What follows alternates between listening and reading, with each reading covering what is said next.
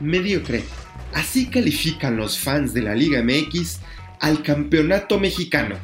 Te contamos esta historia hoy aquí, en Negocio Redondo. Bienvenidos. Esto es Negocio Redondo, un podcast de Footbox. Hola, ¿qué tal? ¿Cómo están? Bienvenidos. Una disculpa si escuchan un poco mi voz en algunos lapsos ronco. Estoy recuperando de una enfermedad de la garganta, entonces, bueno, pues una disculpa por eso.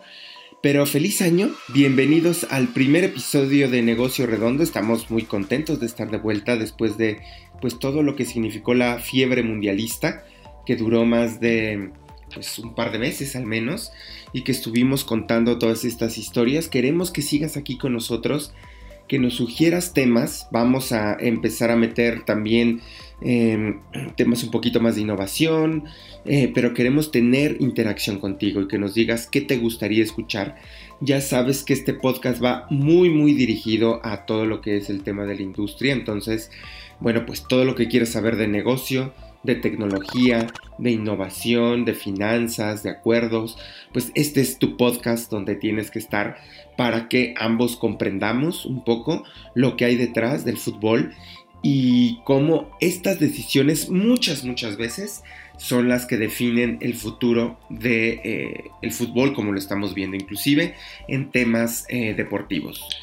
La historia que te quiero contar hoy es justamente, como sabes, bueno, pues yo soy fundador del Mister, que es una plataforma de contenidos deportivos especializado en industria deportiva. Y bueno, por segunda ocasión lanzamos nuestra encuesta de preferencias del fútbol mexicano. ¿A qué nos referimos con esto? Bueno, pues es la voz del fan. No nos importa si sabe de industria, no nos importa si sabe de negocio. Es más, aquí no se requiere análisis. Fue una encuesta, una batería de preguntas donde se le preguntaba tal cual a los aficionados, pues cuál era su sentir del campeonato mexicano, cuál es esta parte que les gusta, que no les gusta, que les agrada y que se les puede hacer inclusive atractiva o no de cara a lo que viene en este torneo. ¿De qué va? Bueno, pues se lograron captar 1,302 respuestas vía electrónica a partir de Google Forms a través de nuestra base de suscriptores, la distribución de la encuesta en grupos de Facebook, en Instagram, en grupos especializados en WhatsApp y en Telegram. Así es como se captura esta información.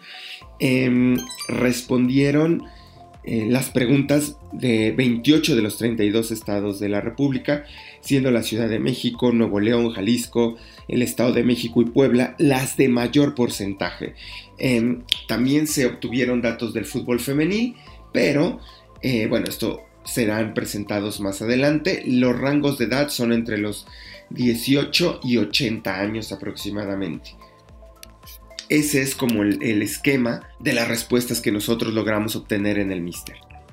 Ahora sí, ¿cuáles son estos resultados de esta encuesta que son bastante interesantes? Y uno de ellos es que se prefieren los torneos largos y con descenso por puntos.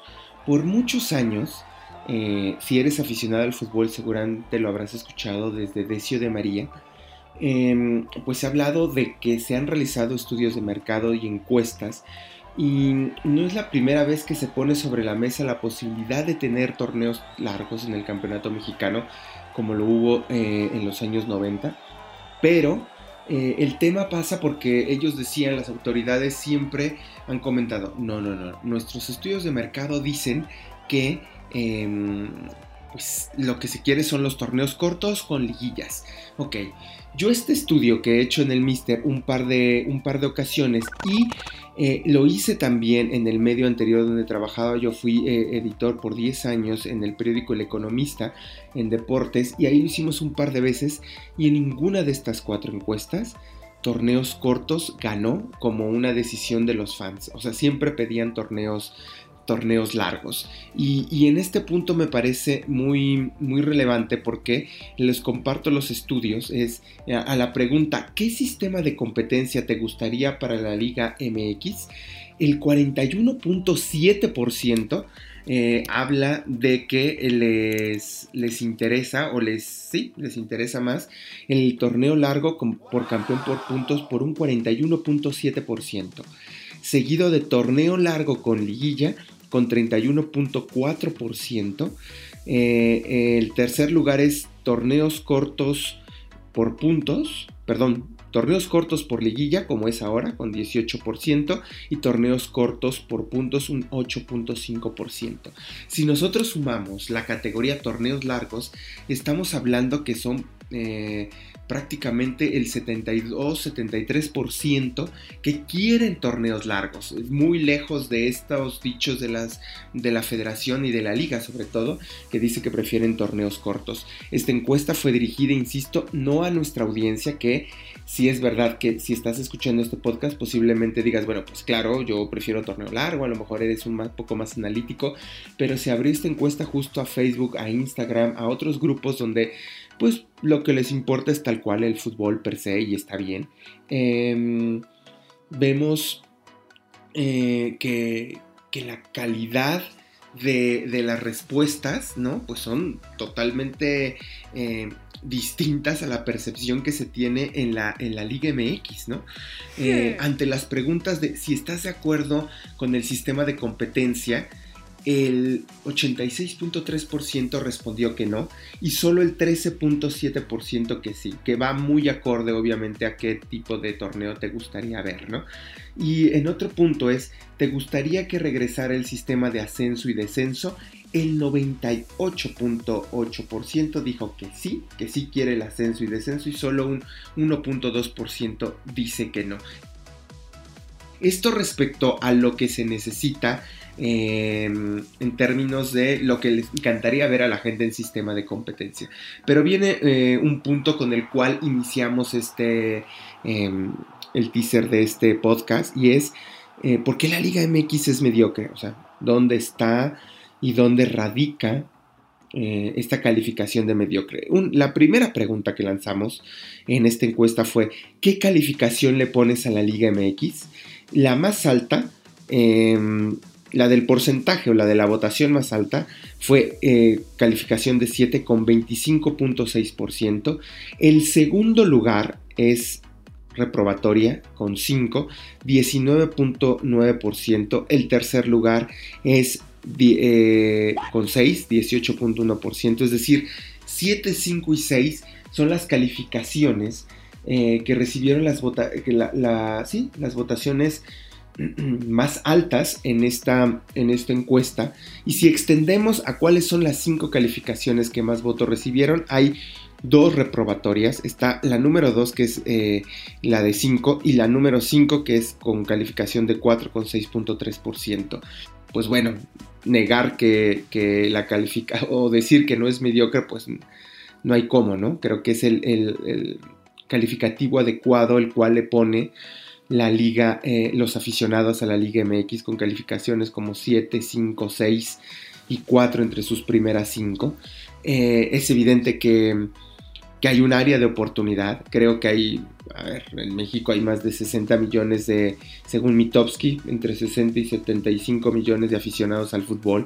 Es decir, mercado hay.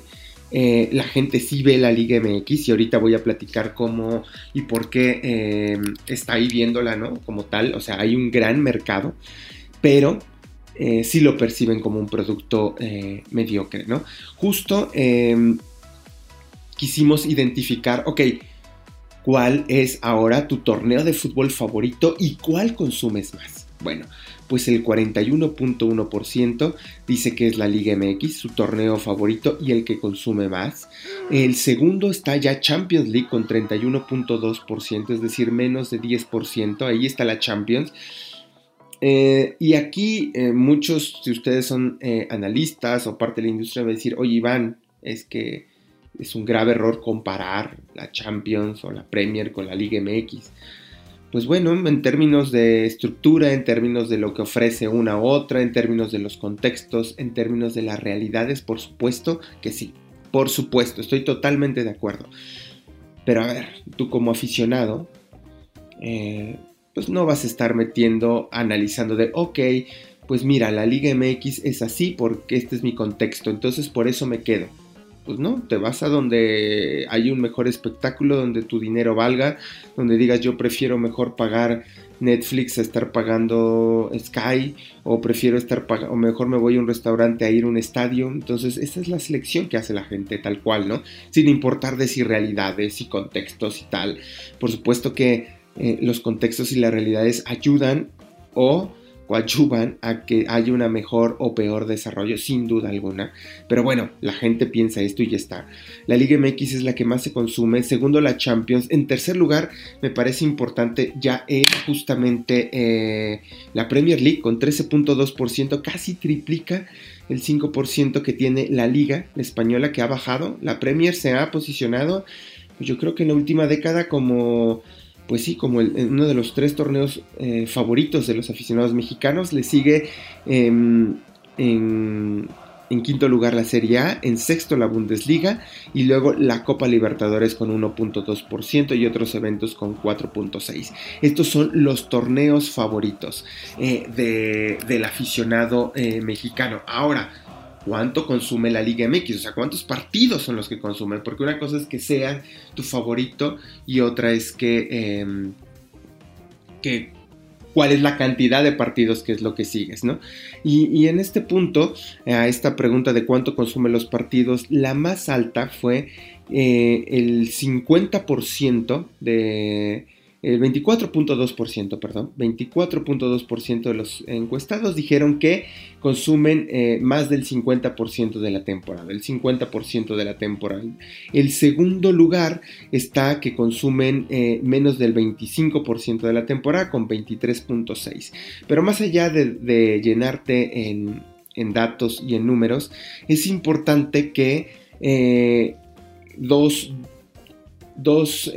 tópicos que me parecen relevantes. Primero es que la Liga MX tiene su base de aficionados muy fuerte, tiene un 20% de fans que ven más del 80% de toda la temporada. Ese es los de hueso colorado. Y tienen una oportunidad, un área de oportunidad entre aquellos que ven entre el 25 y el 10% de la temporada, que estamos hablando que son el 35% de los aficionados. Ahí es donde puede trabajar la Liga MX para seguir detonando su producto.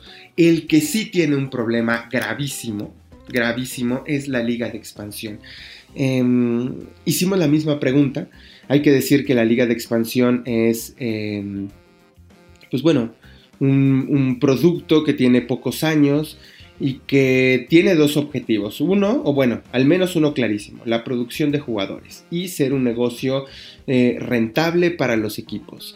Pero ¿cómo vas a ser rentable si no hay un incentivo deportivo de ascenso? Ahí es donde no concuerda, donde es ilógico, donde parece que no hay una muy buena estructura, un buen plan de negocios hacia dónde crecer, ¿no? Porque por supuesto, tú como fan pues vas y apoyas a un equipo que sabes que lo máximo que puede lograr es el campeonato, pero no aspiras como afición a ascender. Y eso inclusive limita el desarrollo económico de plazas, hay que decirlo. Y al preguntar esto de cuánto consumen los partidos de la Liga de Expansión, escucha, el dato es impresionante. El 74.3% dice que menos de 10% de la temporada. Menos de 10%, es decir, muy pocos lo ven. En realidad, si sumas los que la ven entre menos de 10% y menos del 25% de la temporada, estás hablando que el 89% ven menos de estos rubros la Liga de Expansión, y son muy poquitos, muy poquitos, solo más solo el 2.8% siguen más del 65% de los partidos de la Liga de Expansión. Es un punto que debe de preocupar a la Liga MX, porque no se está consumiendo, porque no se está comprando, porque los equipos siguen sin tener esa proyección, ¿no? Y que siguen sustentados y ganando dinero en gran parte por algunos... o por lo que les da la Liga de Expansión como tal, o por los derechos de televisión, pero difícilmente crecerán con estas cifras de audiencia, porque prácticamente, y hay que decirlo, a nadie le interesa la Liga de Expansión, a menos de que sea un producto como mucho más rentable, ¿no? Y ya para ir cerrando también queremos hablar sobre, pues bueno, más allá de los partidos que entendemos que pues se siguen por diferentes plataformas, quisimos preguntarle a los fans y a los aficionados es ¿dónde consumes más contenido de la Liga MX? Quita dónde ves los juegos, no nos interesa. ¿Dónde consumes? ¿Cuál es la plataforma donde consumes más? La número 1 y por mucho, alcanzando casi el 50% es la televisión. La televisión sigue mandando, sigue siendo la jefa, donde se consume más contenido de la Liga MX, excluyendo partidos. El segundo lugar me sorprende, es Twitter con menos del 20%, 19.9%. El tercer lugar es YouTube con poquito menos del 10%. Los sitios web con 8%. Le sigue Facebook, Instagram. Después la prensa escrita, los podcasts, el radio y otras plataformas. Así es como están consumiendo el contenido en la Liga MX. Sin duda, bueno, yo que vengo de prensa escrita y de los medios tradicionales, ver que pues cada vez se va desbancando más y va creciendo categoría de podcast, por ejemplo, y qué padre porque aquí estamos en eso. Pues bueno, es un poco preocupante para los medios tradicionales, pero al menos por ahora la televisión sigue siendo la gran jefa de donde se consume más contenido de la Liga MX independientemente de los partidos. Y ahora, ¿dónde se consume más en términos de las plataformas? Y aquí sí hablamos de documentales, series o streaming de juegos. Y aquí la gran ganadora es Netflix. En primer lugar, poco menos del 27%. Después está ya las de streaming, donde está HBO, que tiene la Champions, Claro Video, que tiene Copa Libertadores, tiene Bundesliga y tiene Liga MX y de expansión. En cuarto lugar está Amazon Prime, que ya también tiene, además de fútbol o de fútbol soccer, gracias al acuerdo con Fox Sports, que ahí también transmiten sus partidos. Pues tiene la NFL y otras categorías, además de los documentales. Y en quinto lugar está Paramount Plus, que tiene este año por primera vez la Premier League, y así es como se presenta el ecosistema. Pero bueno, pues ahí están estos datos que espero haya sido pues un poco esclarecedor de cómo ven los fans la Liga MX y hacia dónde los equipos pueden ir trabajando con estos resultados. Pues muchísimas gracias por estar con nosotros en Negocio Redondo. Una disculpa una vez más por el tema de mi garganta, pero bueno, en el próximo episodio seguramente ya estaremos mucho mejor. Les deseo un feliz año. Me pueden seguir a partir de Twitter. Mi Twitter es @elMrPérez. Muchísimas gracias. Feliz año. Que se cumplan todos sus sueños y sus metas. Y aquí estamos. Esto fue Negocio Redondo, un podcast exclusivo de Footbox. Hasta la próxima. Esto fue Negocio Redondo con Iván el Mr. Pérez, exclusivo de Footbox.